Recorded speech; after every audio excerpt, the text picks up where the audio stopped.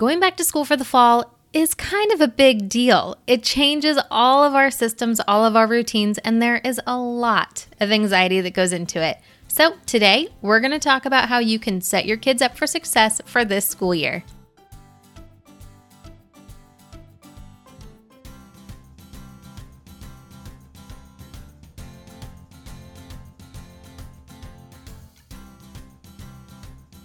Hello there, friends. I am so excited that you're here to hang out with me today because today we are getting ready for back to school. Now, I know people all across this country go back to school at different periods of time, so your kids might already be in school. And if that's the case for you, this still is going to be helpful information for you.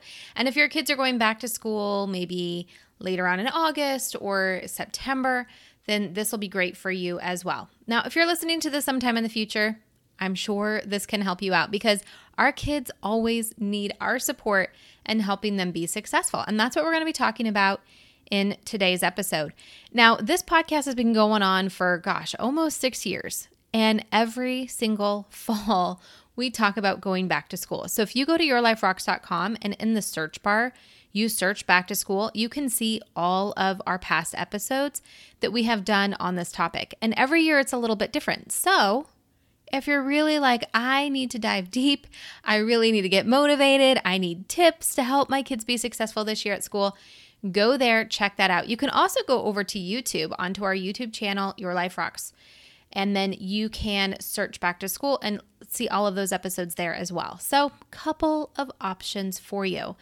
Now, following this episode, we're going to have a whole series of amazing experts that are going to help you in different aspects of getting ready for school. But today, being the first of that series, I really want to just set a solid foundation for you.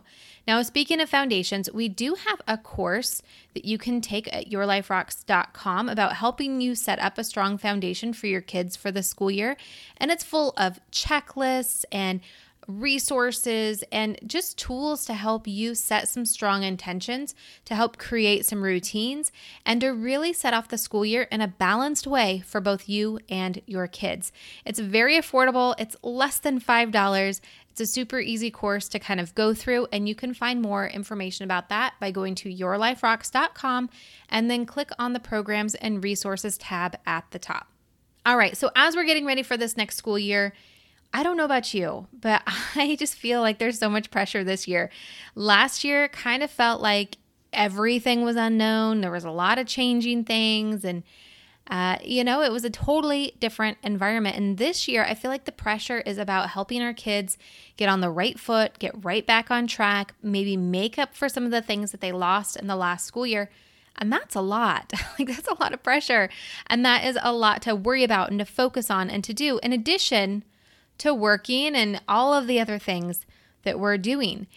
And I am finding that this is one of those things that's taking up more space than it should. Not necessarily like it's not worth taking up that space, but sometimes things that can float around in our heads, can float around in our hearts. We worry about things, we toss and turn different ideas and what about this and what about that? And it just becomes very consuming of our thoughts and our actions. And really the best way to do that is to get some clarity, bring some clarity to the chaos that is going on around us and create a strong action plan going forward. And when we have this foundation of a strong action plan, it makes everything else so much easier.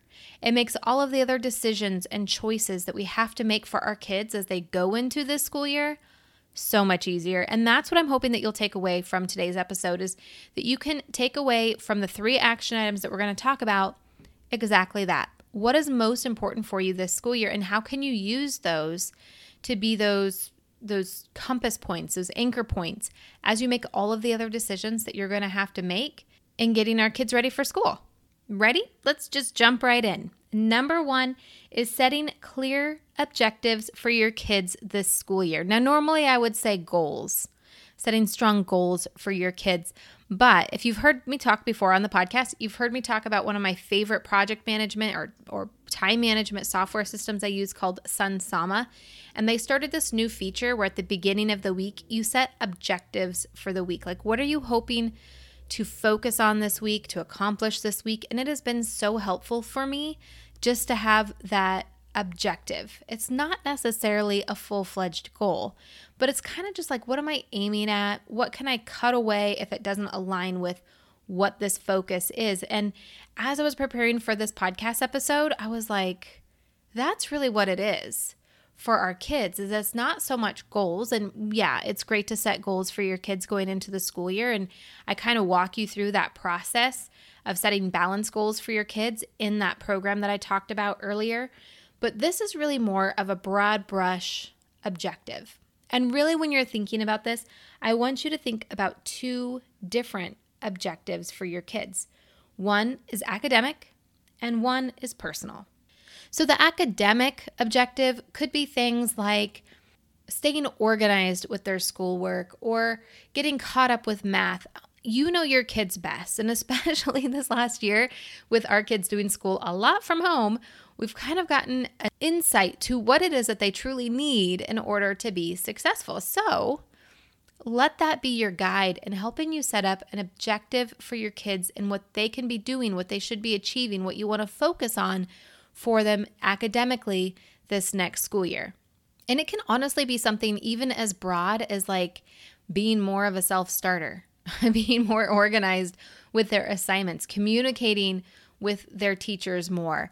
There's things that doesn't necessarily have to be very specific, but it could be specific as in needing to get caught up with their grade level in math or reading or whatever subject that you feel like they just need a little bit more help.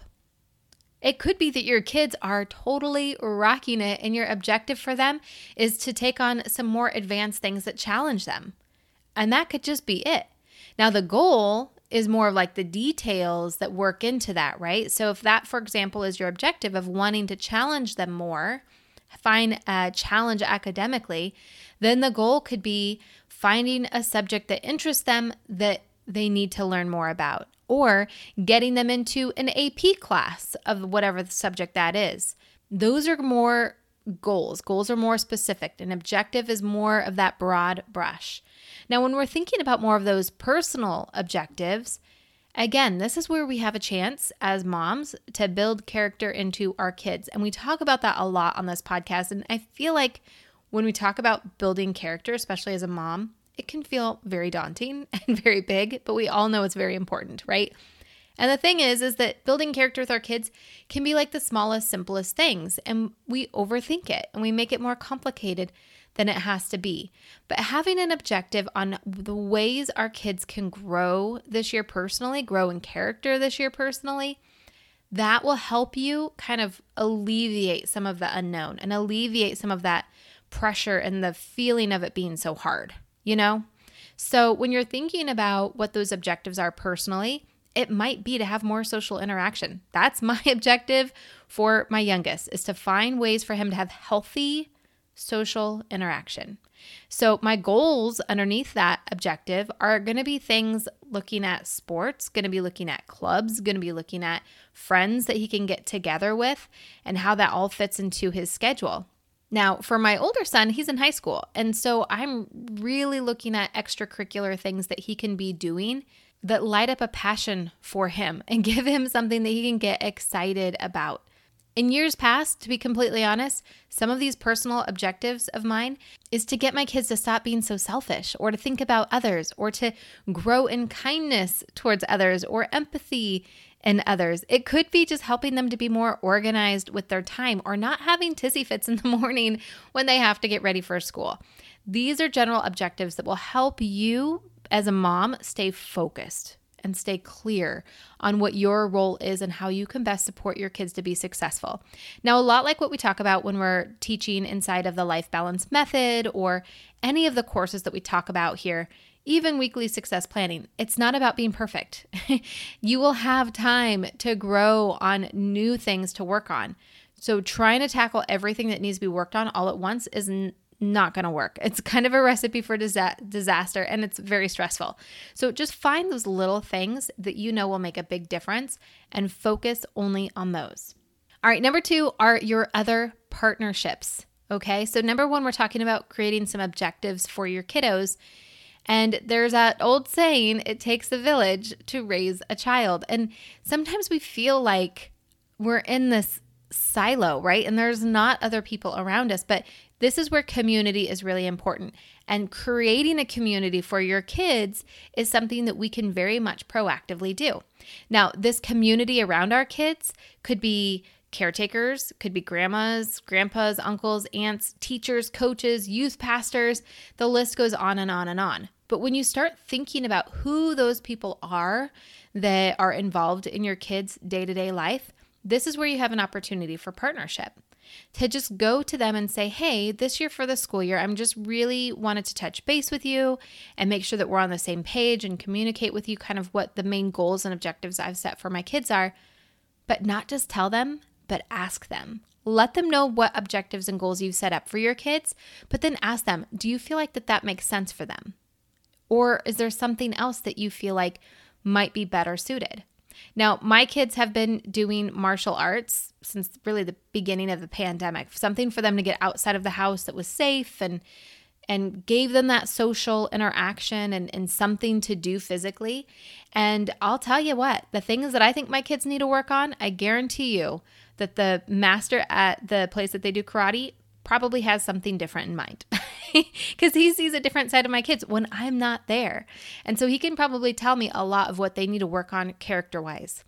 Now, there are some teachers that are involved in my kids' homeschool, some tutors and some other support that kind of comes alongside, and they might have better ideas or different ideas than I have around academic goals. And whether they have feedback or not, getting buy-in of that partnership and letting them know like, hey, this is something that I've noticed that they need to work on. I am working on doing XYZ with them to help them get there. And I would just appreciate any enforcement that you have on that or any other ideas that you have on when the kids are in your care or under your supervision that might align with that. And this kind of partnership is super duper important. Now, if your kids are going to public school, your new teachers, they probably won't have any input.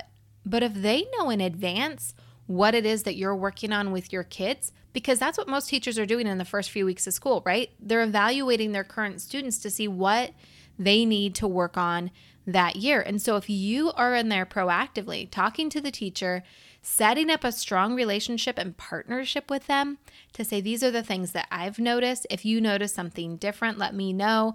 But how can we partner together to make sure that we're making progress on these goals and objectives that I'm setting for my kids? They're with your kids probably more than you are. Well, definitely they are. So having that partnership and setting up a strong communication on how can we check in with each other to see how this is going, how it's doing, that is such a golden nugget to have in your back pocket to help you be the best mom and to really set your kids up for strong success.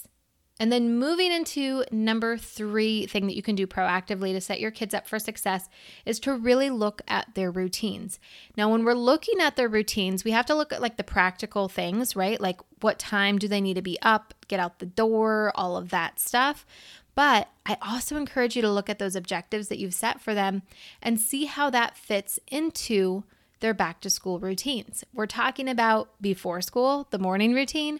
We're talking about after school routine, and we're talking about nighttime routine as far as like bedtime goes and preparing for the next day. Those are golden opportunities for you to plug in different lessons or build different habits around those objectives that you've set for your kids this year.